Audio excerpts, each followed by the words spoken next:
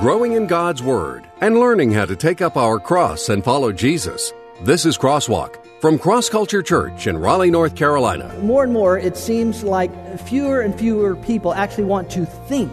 Most people are simply content to want the answer, or more particularly, they want the solution. Where God is trying to take us, where we can get to this place where life is the fullest extent that God intended for us to experience. It does not begin with answers. It actually begins with a question. Does God really exist? Most of us would answer that question without hesitation. Yes, God is real. But have you ever thought about the evidence of God's existence? To anybody living in Raleigh, North Carolina, or Addis Ababa, or Timbuktu, God has revealed Himself simply in the night sky, in the human body, in the world that we see around us, so that no person has an excuse for not knowing that God is. Hello and welcome to Crosswalk. We're in a series we've just started entitled The I Am series. It's a little different from many of the series we do here at Cross Culture Church, where Pastor Clay would normally walk through the text in the Bible and make application for our lives. This series is different in that we're taking a few weeks to look at subjects about God that people sometimes have questions about. What is the Trinity? Why does God allow evil? Does man have any part in his salvation? Or is it something God has already decided for each person?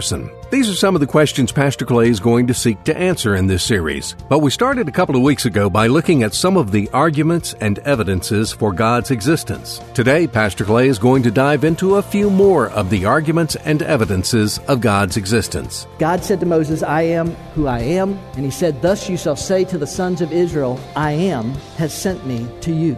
It is the personal name that God gives to Himself. In Exodus 3, God revealed to Moses that His name was I Am. As Pastor Clay likes to say, that means God is the self-existing, always existing, everywhere existing one. As we'll hear today, there is plenty of evidence to support that truth. Now, here's Pastor Clay.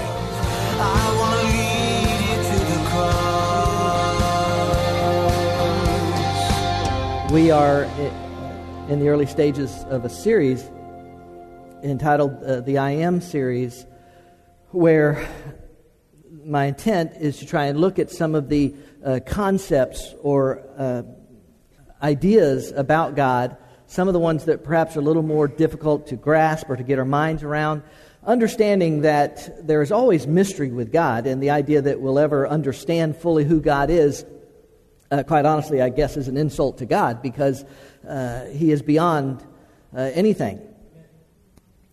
And yet, to discuss doctrine like the Trinity, what it is, what it means, what its implications are for our life, why does evil exist? If God is a good God, why does He allow evil in the world? And things like that are some of the issues that we're going to try and discuss and take on in this series entitled the I Am series, looking at who God is and what it means for our lives. One of the things that as I was working on this sermon, I kind of, sometimes in my office I'll just kind of get up on my own soapbox in the office. That's an old saying for those of you that are below 40. I guess, but to get up on a soapbox means to, you just have something you want to rant about or something, complain about or whatever, basically what it means. So sometimes in my office I'll, figuratively speaking, get up on my soapbox, of which I was on for a while this week, because as I was working on this and discussing this idea, looking at some of these more difficult concepts about God and what the implications are for our lives, I was thinking about this fact, and I mentioned this to Cale, our student pastor, earlier this week when we met for a while, and I told him that one of the things that I have observed in my 20 or so years of ministry is a culture that is increasingly what I would refer to as an increasingly dumbed down culture. And that probably doesn't come as a surprise to many of you based on most of what's on television these days. But basically what I mean by that is that we're living in a culture of instant gratification. Everybody wants things now. Nobody wants to seem... And okay, forgive me, I'm generalizing. Y'all are the exception to the rule. Y'all are the exception to this what I'm seeing in the culture. But more and more, it seems like fewer and fewer people actually want to think, to critically think, to intellectually think through issues and why something works the way it does. Or most people are simply content to want the answer, or more particularly, they want the solution. That's really what most people want. Just give me the solution. Just give me, and some of y'all have heard me say this before. This is a soapbox I have visited on other occasions. But just give me 5 steps to a happier marriage. Just give me 3 steps to more joy in my life. Just tell me what I can and can't do when I'm dating. Now, it's not that a better marriage is not important. Obviously, it is. It's not that what I can and can't do in dating is not important. It is. But what I have seen through the years, and I'm quite sure I can be guilty of it and many other things, but one of my observations, it seems to me, of many modern day preachers is that sermons and messages are becoming almost exclusively application based.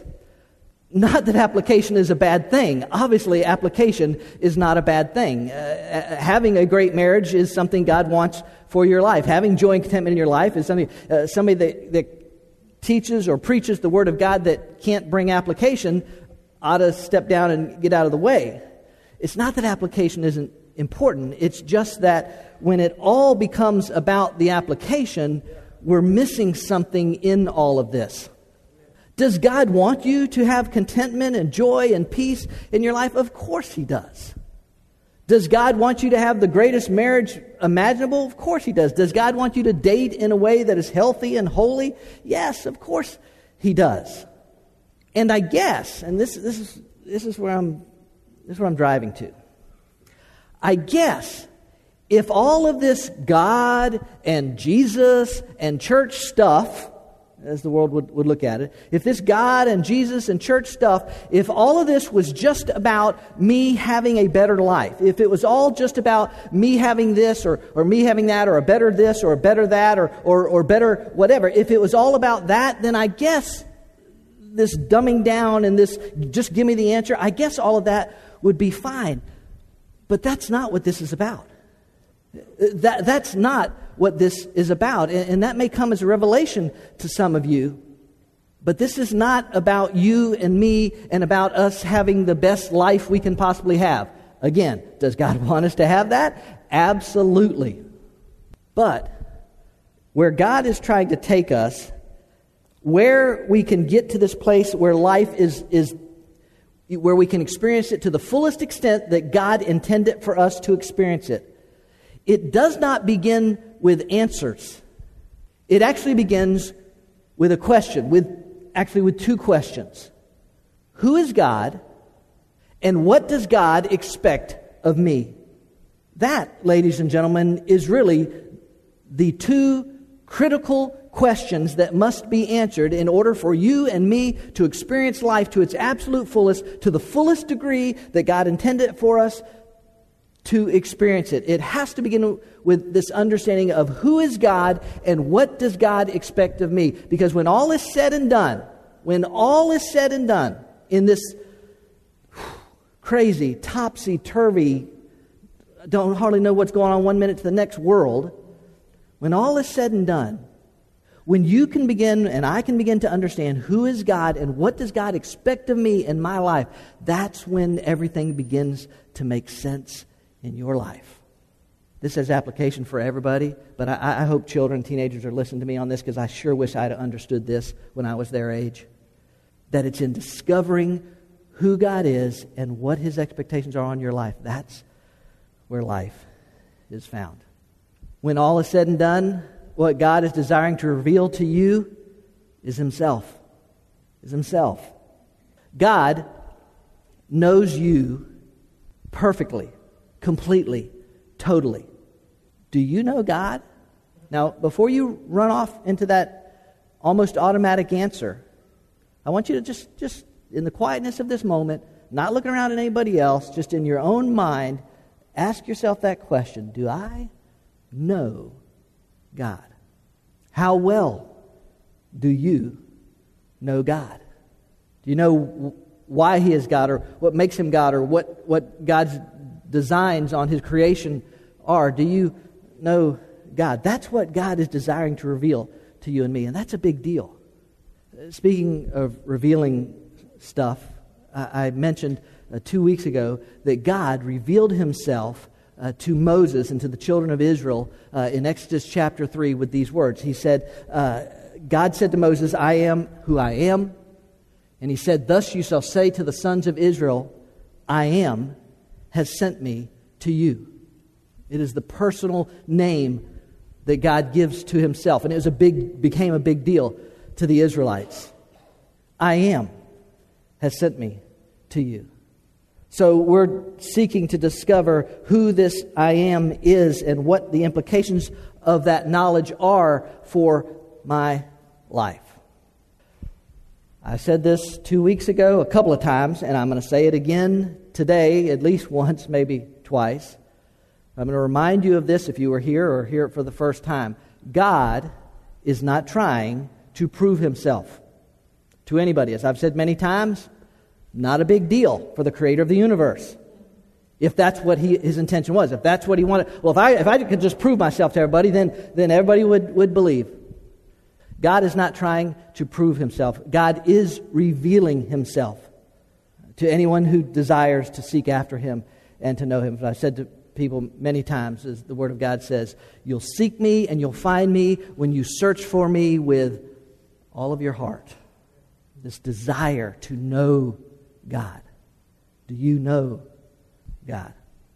Okay, so 2 weeks ago we looked at a couple of arguments, the ontological argument and the cosmological argument. I've got 4 more in this that I want to share with you, because it just made sense to me. If we're looking at this idea of who God is and how do we know God and what His expectations are in my life, it seemed to me like a logical place to start would be to look at some of the evidences and arguments for the existence of God. Again, He's not trying to prove Himself, but He is revealing Himself. And so He has revealed Himself in His creation. We're going to talk about that in just a moment. And so it's important that we make that distinction and understand what that means, again, for our lives. So I've got 4 more that I want to share with you, but I'm only going to give you 2 more of them today. We have baptismal service today.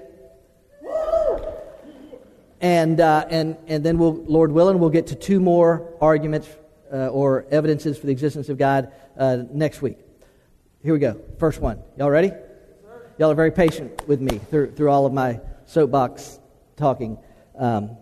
So we want to discover who God is. We want to discover what is. And so let's start with this idea. What are some of the evidences or arguments for the existence of God? We're starting today with what is known as the teleological argument.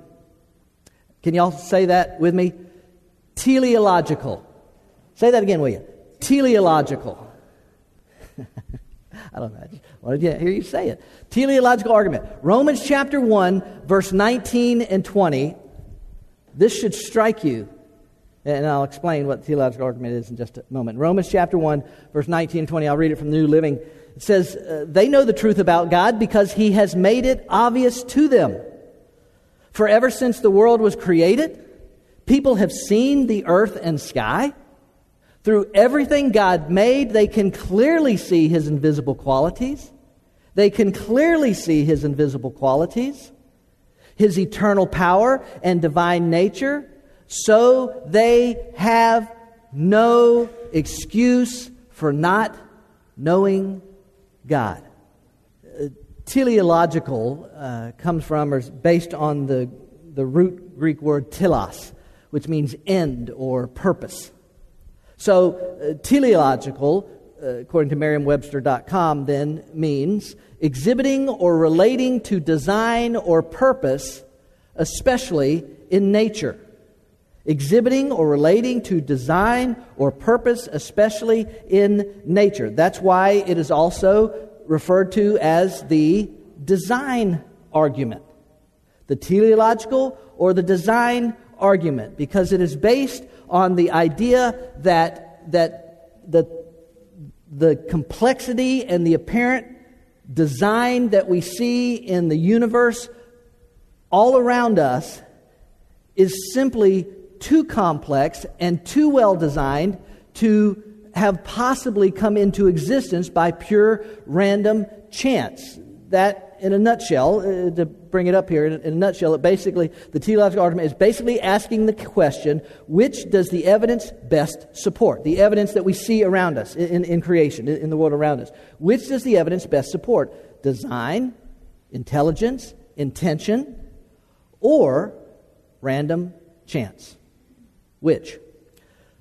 Listen, we could literally spend the next 27 years talking about some of this stuff, but it's just start with our solar system. I just point that out. Just for some reason, it's called a system. Our solar system, the stars and their amazing action. Do you know that sailors have been navigating by the stars for thousands of years, crossing vast oceans? The Earth's axis, its distance from the sun, the gravitational pull of its moon, and lots of other things, all work in amazing symmetry and coordination to make life possible on this planet which we exist. Have you ever looked at some of the research on that if the axis of the Earth changed just such a degree, or if we were just such and such many miles closer or farther away, life would be impossible on this planet. On our planet, speaking specifically of our planet, the ecological, what is that thing called? System. The ecological system that we see around us, the complexity that we see in the plant world and the animal kingdom and the symmetry and how these things work together in such amazing harmony. How about just our bodies in general? How about our skeletal? How about our vascular? How about our nervous? You understand you understand why it is called that way? Because when you look at the skeletal system or the nervous system, all these things, you see amazing complexity. You see design in this. And so it is more than a reasonable question to ask if it is rational to believe that all of that could just happen by accident. It is reasonable and rational to ask, could all of that simply happen by accident? That and 1,000 other things, the brain, our DNA, the eye, such complexity, such vast complexity.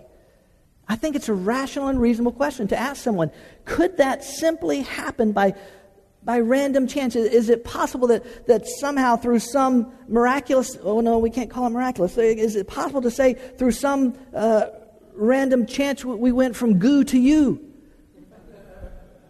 I mean, it really, you understand what I'm saying? I guess probably the best known analogy of the teleological argument would be what's Paley called the watchmaker's argument. Yeah, have you ever heard of the watchmaker argument or the watchmaker analogy? Or Paley, William, is that right? I can't remember his name. Anyway, early 19th century, 1802, I think, or something like that. He came up with this analogy for this design that we see around us. And basically, Paley argument: if you're walking down the beach one day and you scoop down into the sand, and there buried in the sand, you pulled out a watch, a wristwatch, Paley would have said a pocket watch. If you pulled out a watch, you would not, in the remotest possibility, you would not say, "Wow, I wonder how that came into existence." Now you might wonder how did it end up here on the beach in the sand? What kind of story could that watch tell? You might wonder about something, but you would not wonder how that watch came into its existence. You would know as you looked at it, as you opened it, as maybe you opened the back of it because it's all full of salt water now or whatever. As you opened it up and you looked at it, you would know simply by your observations that the design of this watch says that there must be a watchmaker. There must be a watchmaker. That was Paley's argument, the watchmaker argument, that a watch has design to it. It looks like it has complexity to it, which it does to some degree, and so that must mean that there is a designer. That is the teleological argument. Make sense? I believe that is exactly what the Apostle Paul was saying in that text in Romans chapter 1 that we looked at a moment ago, and I wanted to look at it again in Romans chapter 1, verse 19 and 20. They know the truth about God. Why? Why?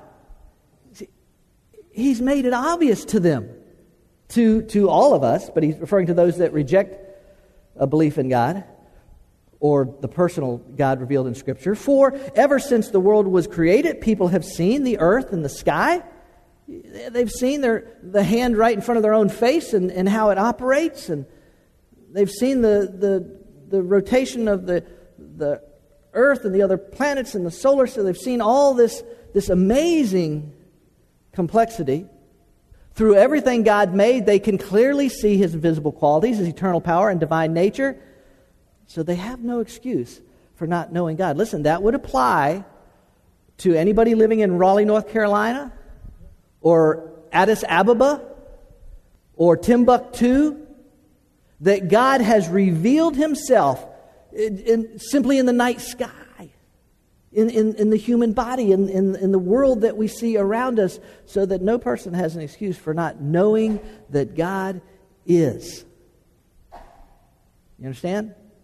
Which is why the psalmist says twice, Psalm 14:1 and 53:1, the fool has said in his heart, there is no God. It's just foolish. Basically, he's just saying, it's just foolish to not believe in God. All right, let me.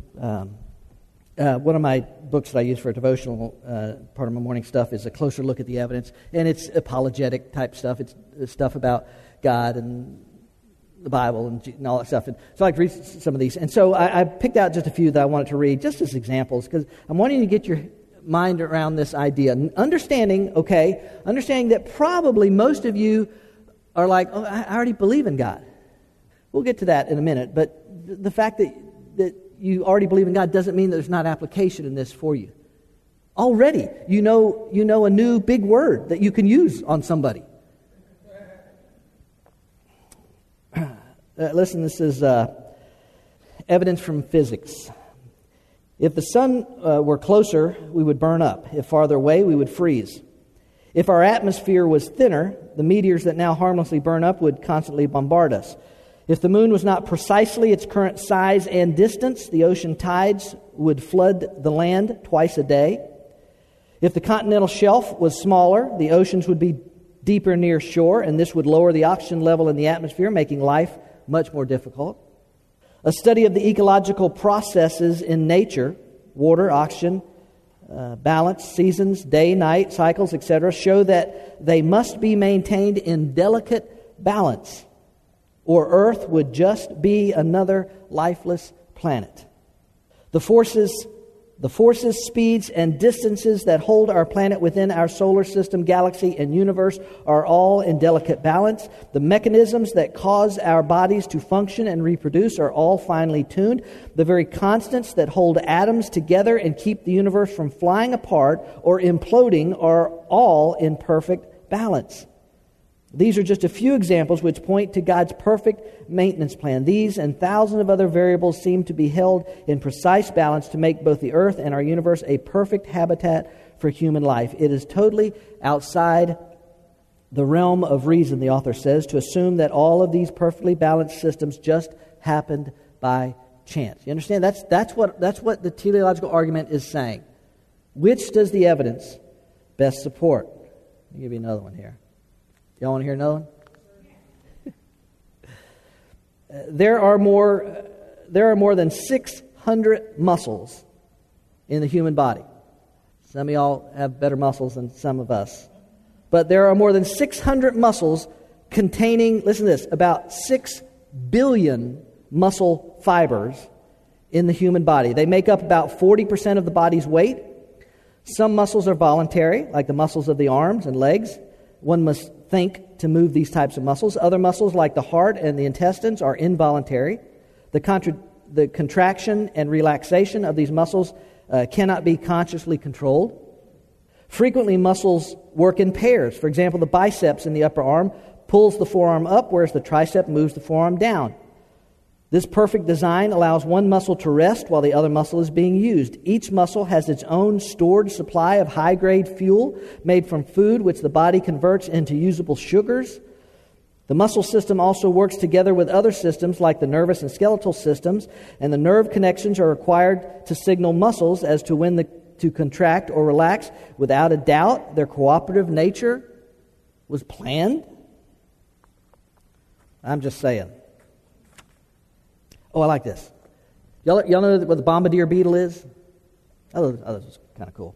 The bombardier beetle uses an incredible series of complex chemicals to protect itself. Y'all with me? We're in science. Biologists have discovered that inside the beetle's body are two separate chambers that make two special chemicals, hydrogen peroxide and hydroquinone. What was it, Rachel? What is it? Thank you. When these chemicals are mixed and ejected through a tube at the rear of the beetle's body, they explode at 212 degrees Fahrenheit in the face of would-be attackers. Now, get this. The beetle also produces a third chemical called the inhibitor, which keeps the chemicals from reacting too soon. Y'all can imagine what happens if they react too soon to the beetle. A final chemical, an enzyme catalyst, sets off the violent reaction that protects the beetle from scalding its attacker. Here's the question. How could this extremely complex defense system have evolved piece by piece into a functioning apparatus? It had to be fully functional the very first time it was used. If the chemicals were not just the right strength or in the right place, the beetle would have been killed by its predators because it couldn't have protected itself. If the inner chambers or tubes weren't perfectly designed and placed from the outset, or in the inhibitor technology wasn't quite ready in time, the beetle would have blown itself to pieces. A multitude of precise details had to be working perfectly from the start. This insect is truly a testimony to our Creator. Listen, I got to move on and get one more, but in redneckese, if it looks like a duck and walks like a duck and quacks like a duck, it's a duck. It's a duck. If it looks designed, if it looks complex, if it looks created, it is designed. And there is a designer. That is the ontological argument. Now, real quickly, let me give you a second one to think about and chew on for a little bit this week. It is the moral argument. By the way, there are lots of arguments for the existence of God. Lots of people have been working on this kind of stuff for years. The teleological argument, by the way, goes back at least as far as Socrates. The moral argument. Isaiah chapter 5 verse 20 says, "Woe to those who call evil good and good evil, who substitute darkness for light and light for darkness, who substitute bitter for sweet and sweet for bitter."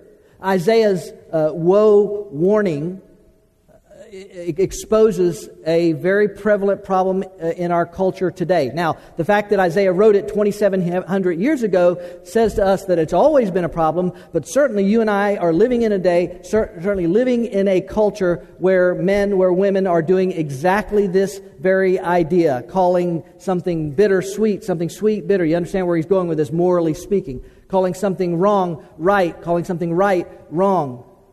It is the moral argument, and part of or connected to this idea of moral argument is something known as moral relativism. Moral relativism, that morality is relative to any given situation or any given particular person, that it's relative to that particular moment. It might also sometimes be referred to as situational ethics. Y'all ever heard that term?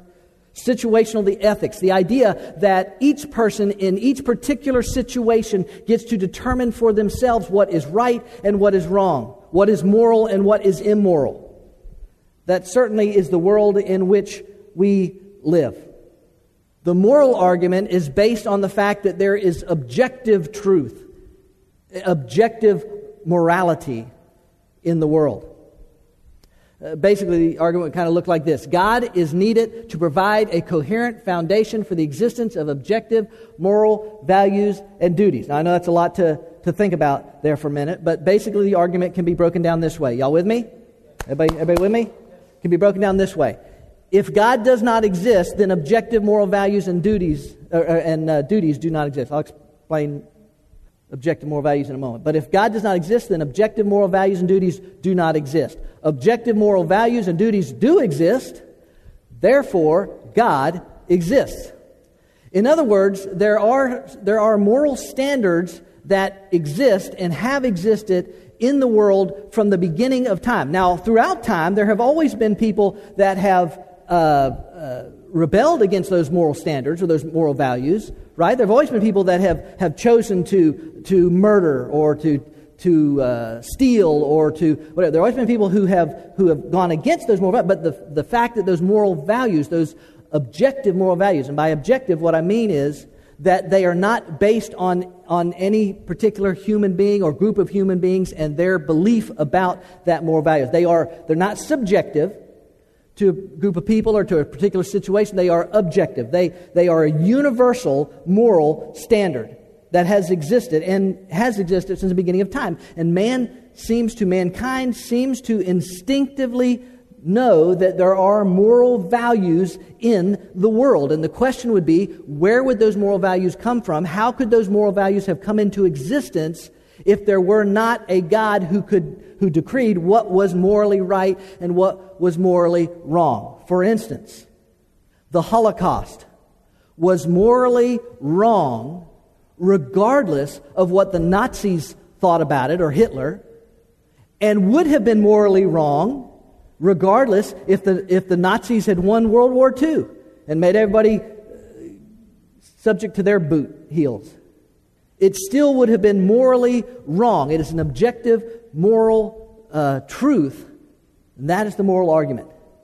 That moral, an absolute objective moral exists in the universe, and for that to exist, there must be a God who put it in place, not based on human thinking or human situations or anything else. Let me give you just one example that I can remember, and I've talked about these folks before. Some of you are aware of the great sacrifice that 5 missionaries made in the mid-1950s, 1956.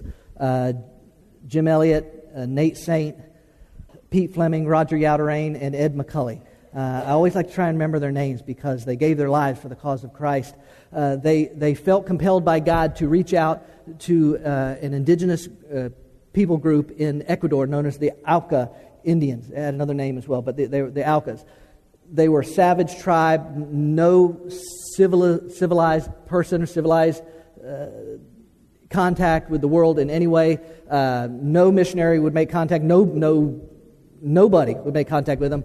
And their mission agency refused to let them go and make contact with these Auca Indians. They said, no, it's too dangerous, we won't let you. They did it anyway. They just said, we're going. God's called us to go, and we're going to go. Fascinating, amazing story. I encourage you to get a chance to read Through Gates of Splendor, written by Elizabeth Elliot, Jim Elliot's widow.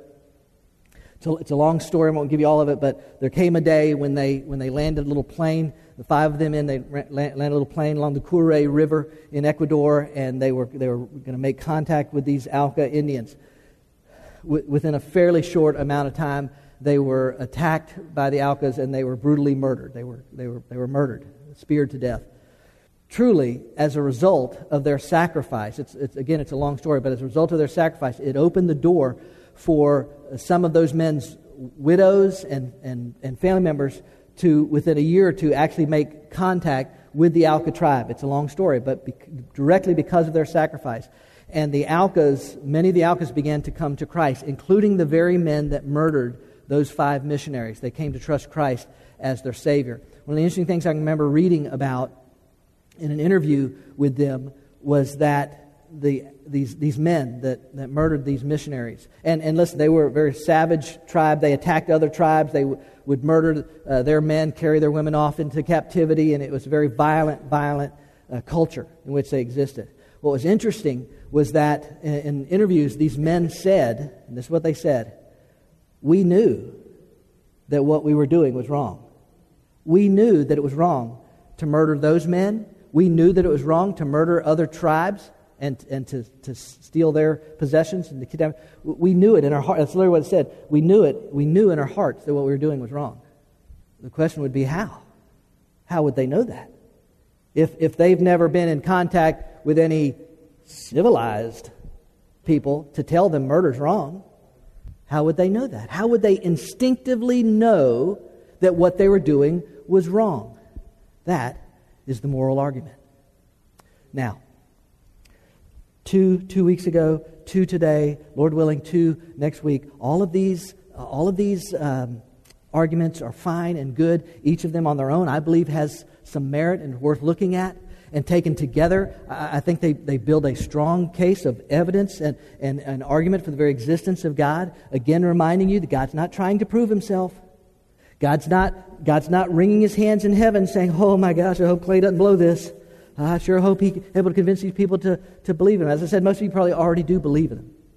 He's not trying to prove himself, but he's trying to reveal himself. And this is why this matters. If you say, yeah, I do believe in God. I believed in him before I came in here, and I still believe in him. Or I didn't believe in him before I came in here, but man, those are some pretty compelling arguments. I think I do believe in the existence of the creator of the universe. I think I do believe in the existence of God. This may surprise you after spending the last 2 weeks presenting arguments for the existence of God when I say this, but so what? So what if you believe in God? Now don't get me wrong. Believing in God is good. But do you know what the Apostle James says about believing in God? You say you have faith, for you believe there's one God. Well, good for you. I just believe that's how James wrote it, under the inspiration of the Holy Spirit. Well, good for you. Even the demons believe this, and they tremble in terror. Believing that God exists is good. It is a starting point. As a matter of fact, the writer of the book of Hebrews tells us that very thing. Hebrews chapter 11, verse 6 says, and without faith it's impossible to please him, for he who comes to God must what? Must believe that he is, and that he is a rewarder of those who seek him. So you do have to believe in God. It is a starting point. All I'm saying to you is it's not enough. It doesn't answer. Do you remember those first 2 questions we started with? Belief in God doesn't answer either of those first 2 questions. What were the first 2 questions? Who is God? And what does God expect of me? Believing in God doesn't answer those questions. It's a start. It's a place you have to start, obviously, with a belief in God. But to get to those questions requires a relationship. And a relationship comes into being only through a surrender of a person's individual life to the sacrifice of Jesus Christ on the cross. That's why he came. That's why the Creator God came and sacrificed, and I'll have more to say about that, but that's why he came, to make it possible for you to not simply know that he is. The Apostle Paul in Romans chapter 1, look around, of course he is. No big deal. James, you believe in God? So do the demons. Make it possible so not only that you can believe, but you can know him. That's where this is going. Know him. Because I said at the beginning, it's not about finding the answer, it's about finding God. It's about him revealing himself to you in a way that you can know him personally and walk with him and experience all that life can be in relationship with him. Do you know him? Do you believe in him? Great. Do you know him? If you do, you've been to the cross. If you don't, you haven't. Because that's the only way to know him. Well, we've heard several arguments today that are used to support the belief in God's existence. But as Pastor Clay has been reminding us, God is not trying to prove himself to anybody. First off, he doesn't have to. He's God. Second, if God wanted to prove himself, that wouldn't be very hard for him. Instead, God wants to reveal himself to those who would open their hearts and their minds to not only his existence, but to his purposes and plans for each of our lives. So what about you? Do you believe? Is that a belief that has changed your life? If not, maybe it's time to consider what you truly believe. We invite you to join us on a Sunday morning at Cross Culture Church. We gather each week in a casual and contemporary atmosphere and celebrate the goodness of our God. Cross culture may be a little different from what you're thinking. Sure, we're a church, but instead of religion, we're about relationships. A community of believers where Jesus is revealed in the lives of each person. Real people who truly care. Solid biblical teaching from Pastor Clay Stevens. And the most energetic, safe, and fun kids program around. Find out more at crossculturelife.org. I want to lead you to the cross. I want to lead you to the cross. Cross Culture Church in North Raleigh, taking the cross to our culture. and taking our culture to the cross.